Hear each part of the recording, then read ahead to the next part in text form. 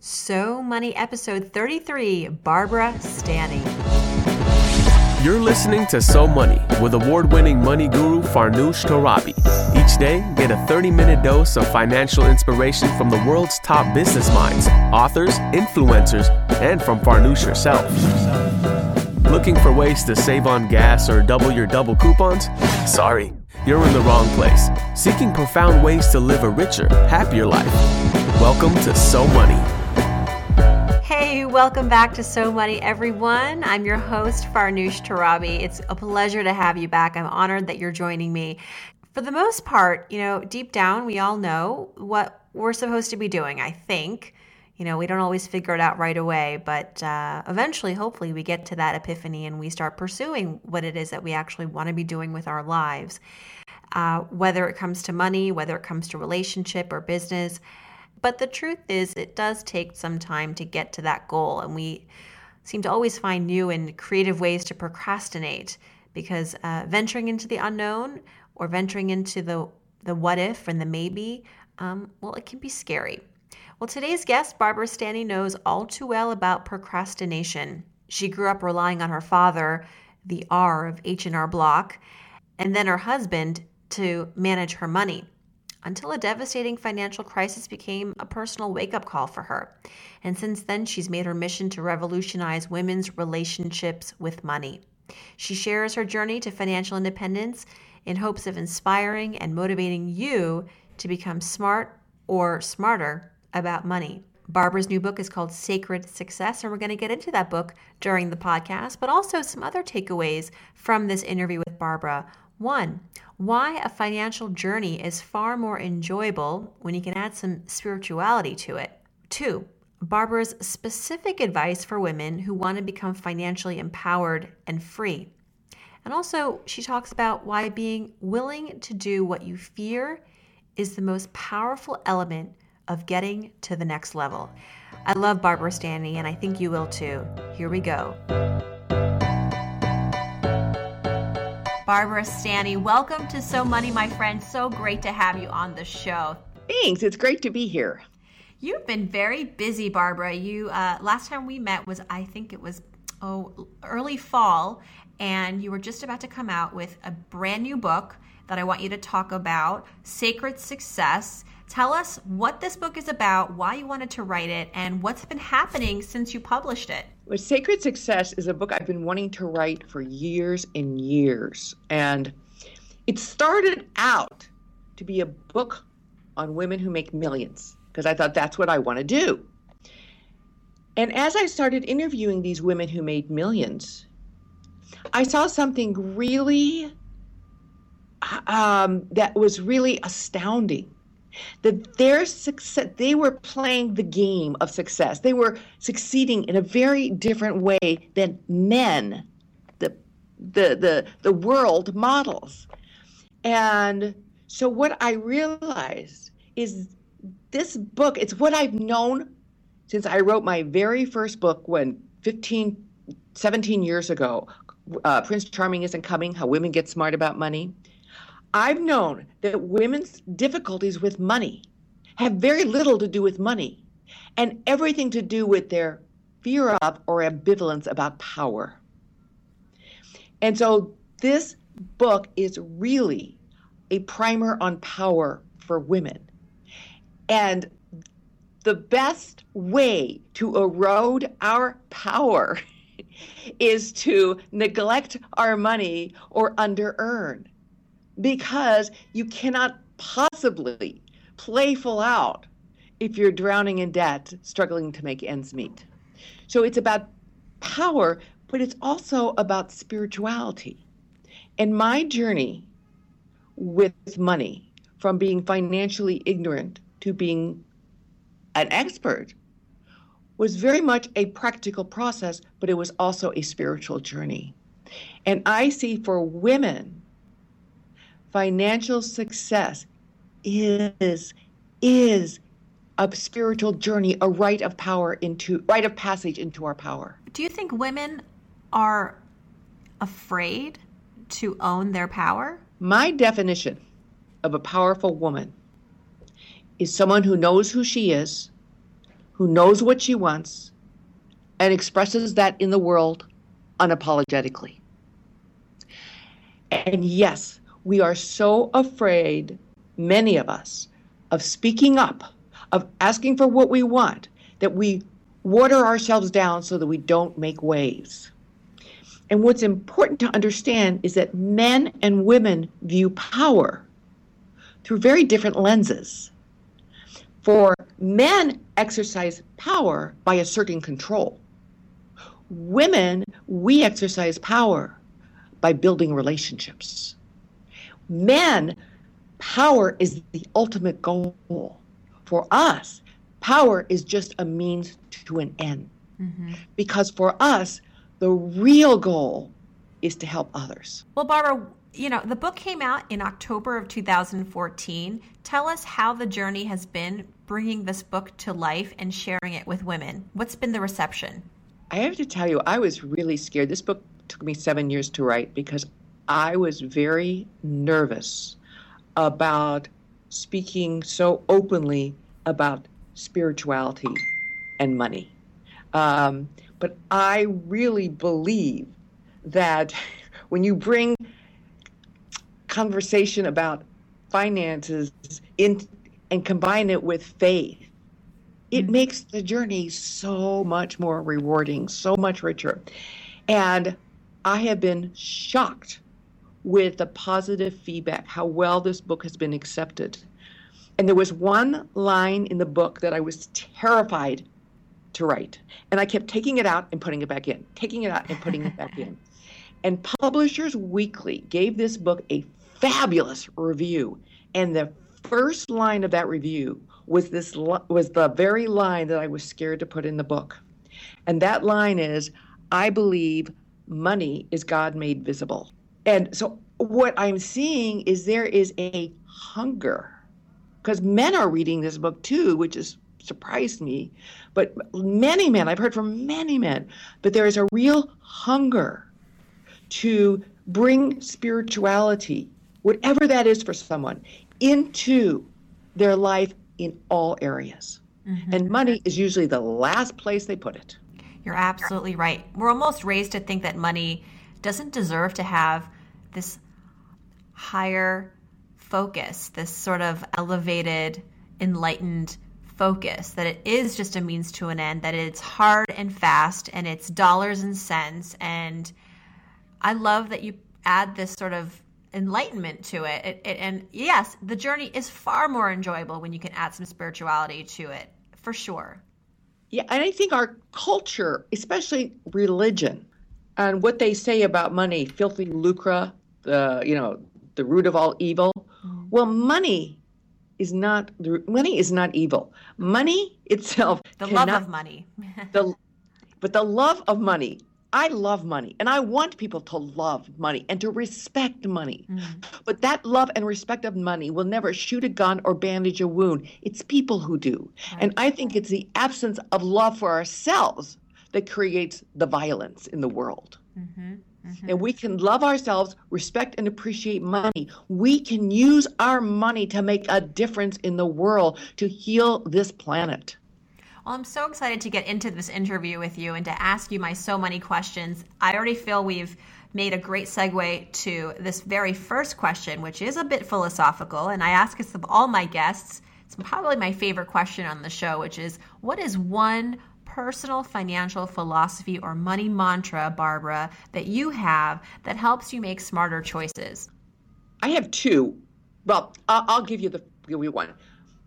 When it comes to investing, my mantra, my very clear mantra is never invest anything that you don't understand. Because not only do you not understand what you're buying, you cannot possibly evaluate the information to know if it's time to sell.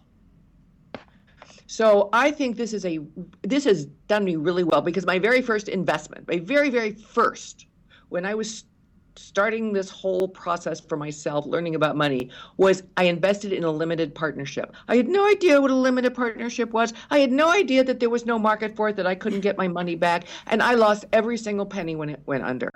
And from that moment on, which was maybe 20 years ago, I never put money in anything I don't understand. And what's your second? Well, in terms of making money, I was a chronic under-earner all my life. And what I found from my interviews with successful women that became my mantra is do what you fear. Always, whenever anything comes up, the way I have continued to make more and more money, the way I have done it, and the way I believe is the number one requirement for up-leveling your earnings is the willingness to go where you fear, is the willingness to do what you can't do. So every time I get scared, and I get scared a lot, I always say, oh, goody, oh, goody, I'm going to the next level. Mm-hmm. Yeah, it's like getting outside your comfort zone. That's when you can really grow and test yourself and, expand your horizon, so to speak. Exactly. Success is always found just outside your comfort zone. Whether it's making more money or losing more weight, always, that's where you have to go.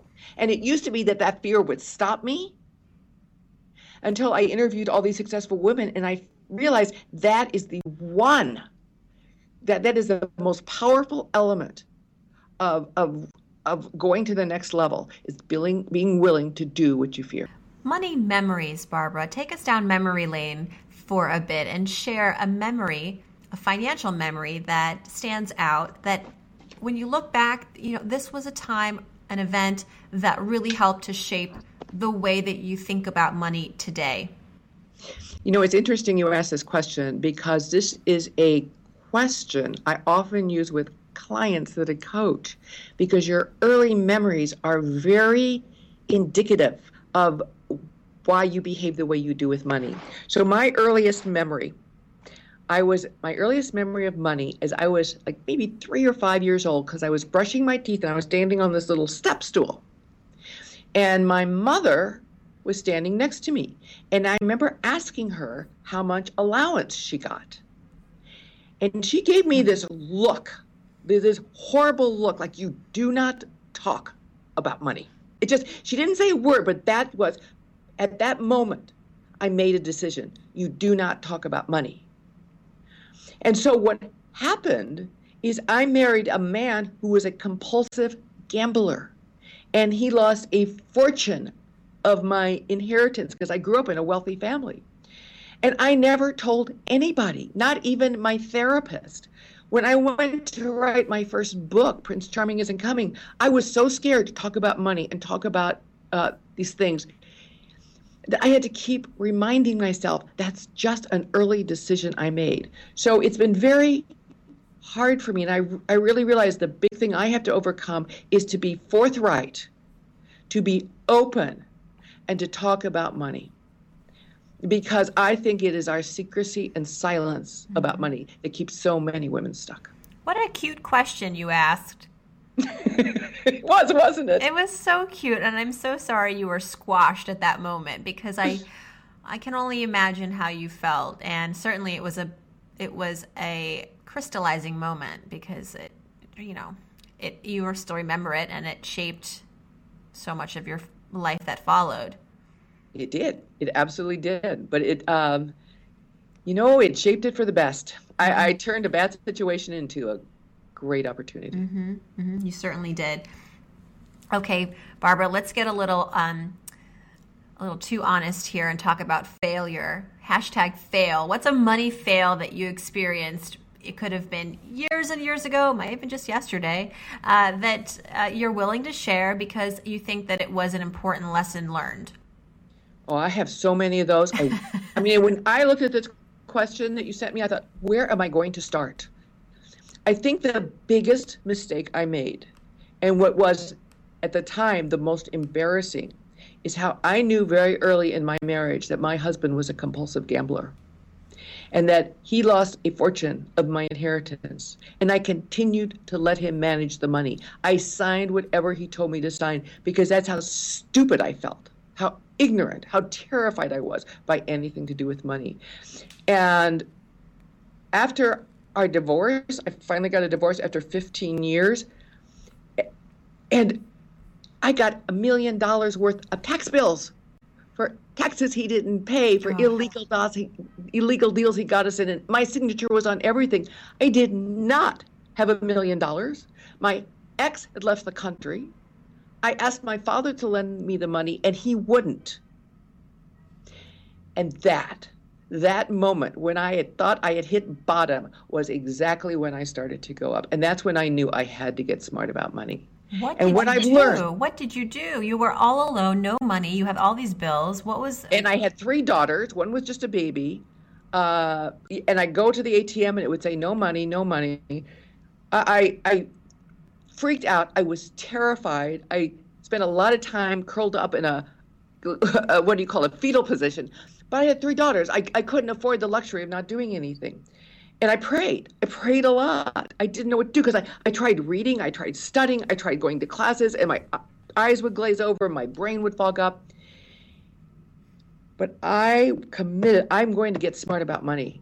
And then the universe revolved. And I was a journalist writing for the San Francisco Business Times. And I was hired for a freelance project to interview women who were smart about money. And those interviews changed my life. I not only got smart about money and have been managing it ever since very well, but I wrote my first book, and then I suddenly had a whole new career doing financial education for women. And what I learned from those interviews is that financial success is a 3-pronged process. There's the outer work, which is what I was trying to do, read books, study, all that. But when I would get stuck and I couldn't get it, there's the inner work of wealth. And that's when I really started, when I went to therapy, when I started really looking at my internal barriers and blocks, my internal beliefs, like the time when my mother wouldn't tell me how much she got for allowance, all these messages that I had internalized. And then there's the higher work of wealth. And what really propelled me forward is that I believed I was here for a purpose. And I mean, I knew that getting smart about money was part of my purpose. And so those 2 missing links, the inner work and the higher work of wealth, is what propelled me forward, that I finally got smart, and that's what I'm doing today, helping other women do the same. Mm-hmm. And that freelance project paid well? Was it the money that you needed to help pay off some of those bills? No. The freelance project didn't pay, but it did give me a book, which did give me a career, which did give me speaking engagements. So yes, I did. I've done very well since then. Awesome. Great story. Okay, let's turn it around and talk about something you're really proud of. Well, I mean, it already sounds like that was a So Money moment, but how about another So Money moment in your life that you designate as a financial win? Something you worked really hard for and your hard work, your efforts paid off. So all my life, I was a chronic under-earner. There were some years I'd make $5,000. And I remember when I was going through all my financial turmoil, I went to a financial counselor. And I went because I wanted to understand money, because I just didn't understand it. And she told me very clearly, Barbara, you're an under-earner. And I got very angry. I said, no, I'm not. I'm a writer. Because everybody knew writers didn't make money. But it got me thinking, maybe I am. Maybe there's something I could change. And so when I got the idea to write Secrets of Six-Figure Women, the very first batch of women I interviewed, 4 of them were writers. And that they were role models. And I suddenly realized I can do this. And I started making 6 figures before I even finished writing the book. And so that was my big win, that I became a 6-figure woman. I not only was a savvy investor, but I became a 6-figure woman. And you put those together, and I am very, very grateful for the life I have. What do you think was the missing link or the missing variable to get you to accept that I am a 6-figure woman? I can earn this. I deserve to earn this. Well, it took a while. I remember when I first interviewed the first writer who was making 6 figures, I took a yellow Post-it note and I wrote on it 125,000 and put it on my computer, and that's what I was going to make that year. And I didn't know how I was going to do it, but that's what I was going to make. And I remember my second ex-husband comes in. He asked me what that little Post-it note was. I told him, and he started laughing hysterically. So I started laughing like it was ridiculous. And he walked out, and I took that Post-it note down, and I wrote, "Yes, you can." And I put it back up, and I have it framed on my desk today. Because what happened is, first, I absolutely made the decision. I'm going to do it. I don't know how. I don't know what. And that's what I learned from these women. You don't have to know how, but a strong intention combined with a willingness to do what you're scared to do. Those two alone got me taking risks that I never would have.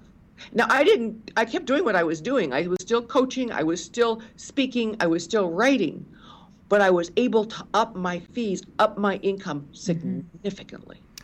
Yeah, I believe that. I believe that so much. I was interviewing a previous guest, Lewis Howes. You can check out his interview on SoMoneyPodcast.com. And he does this, Barbara. He kind of does what you do, where he figures out what he wants to do. He figures out his goal. He puts it in a frame. He's like, I'm going to get a book deal in 2015. So he'll put that in a frame, put it on his wall, and then he reverse engineers it.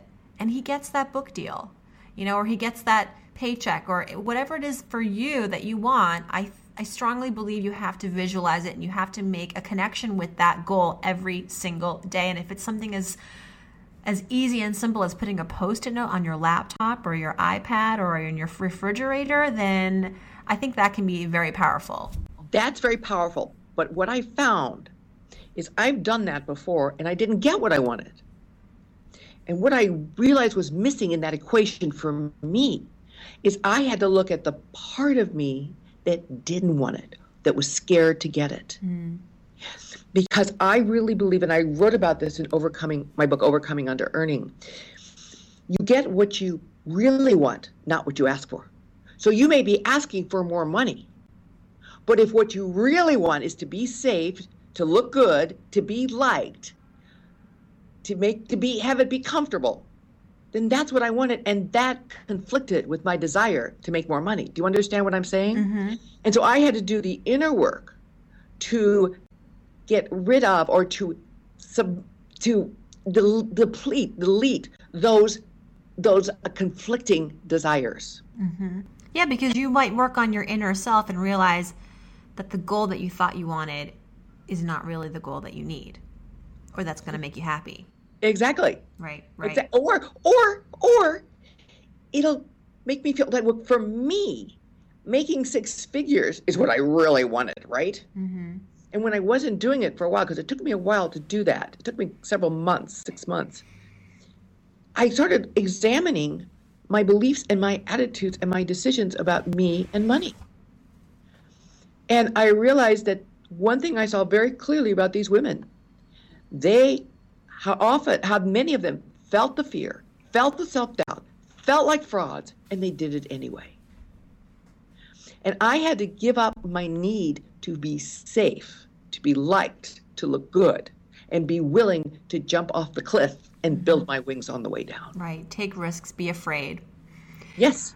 All right, Barbara, habits. Let's talk about some of your best habits, your So Money ritual, so to speak, that helps keep your finances in good shape and you on top of your money. It could be daily, it could be weekly, less frequent, but it's conscious and you call it a habit. I have a habit. I don't know if this is what you would call a habit.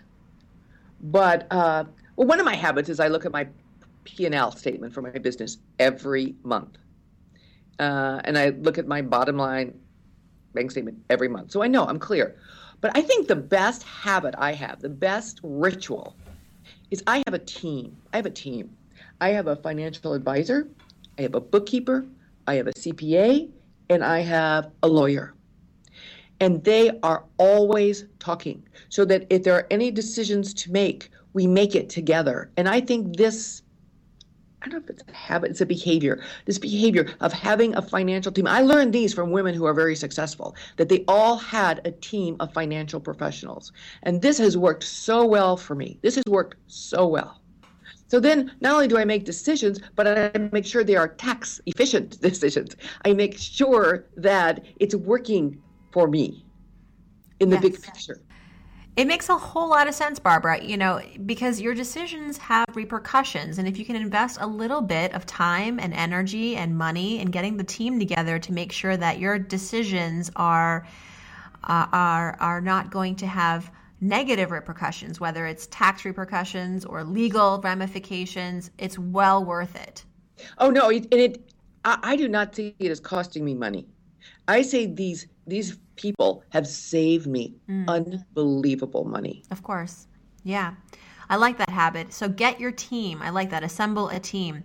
All right, Barbara, we're almost finished here, and I'd like to end with something fun, although you've been a joy so far, but this is a little more playful. It's So Money, fill in the blank. So I start off a sentence, you finish it real rapid, and first thing that comes to your mind. Ready? Okay. If I won the lottery tomorrow, say $100 million, I would invest it, and I would buy my own plane. Oh, yeah. I want my own airplane. I want a Challenger. I want a Challenger 600. I've studied this. Mm-hmm. Well, Tony Robbins admitted to me that his guilty pleasure, not necessarily guilty pleasure because he's very proud of it. It's the thing that he spends his money on that makes his life a lot easier is private planes. Okay. Yeah, that's it. If I won the lottery, I would buy myself a private plane. All right, and I'll be on there with you. Yes, you will, Farnoosh. The one thing that I spend on that makes my life easier or better. I delegate. I spend on people. I have someone cleaning my house. I have someone doing all the things that I don't want to do, like my financial team, like my bookkeeper. So I can do what I love doing. Mm-hmm. And that makes my life so easier. And plus, I'm paying them for doing what they love doing. So, I mean, it's a win-win for everybody. Right. My biggest guilty pleasure that I spend a lot of money on is chartering jets. It's not really guilty, but I do charter. I would like my own, but I do to see my kids. My kids all live within a couple of hours of me. They live on the West Coast. I live in Washington State. They live in California and Oregon. So to go see them and make it easy, I charter a jet.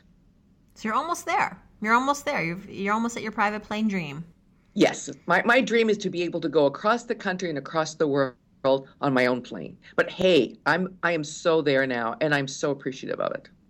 One thing I wish I had known about money growing up is it's so much easier and it's so much more fun than I ever expected. It is, once I got over my fear and once I got over my belief that there are certain secrets that smart people know, i.e. men, it's been tremendous fun. It's been such a fun experience for me. And I'm just getting ready to teach a class on investing. And I'm so excited. It's like, this is so much fun. And I want everyone to realize how fun it can be when you get past your fear. Yeah. And where do you teach your classes? Can we telecast, or is this something that we have to do in person with you? No. It's online. Oh, great. Yeah, it's online. At barbarastanny.com? Uh-huh. And when I donate money, I like to give to blank because I like to give to individuals, even though there is not a tax part of it.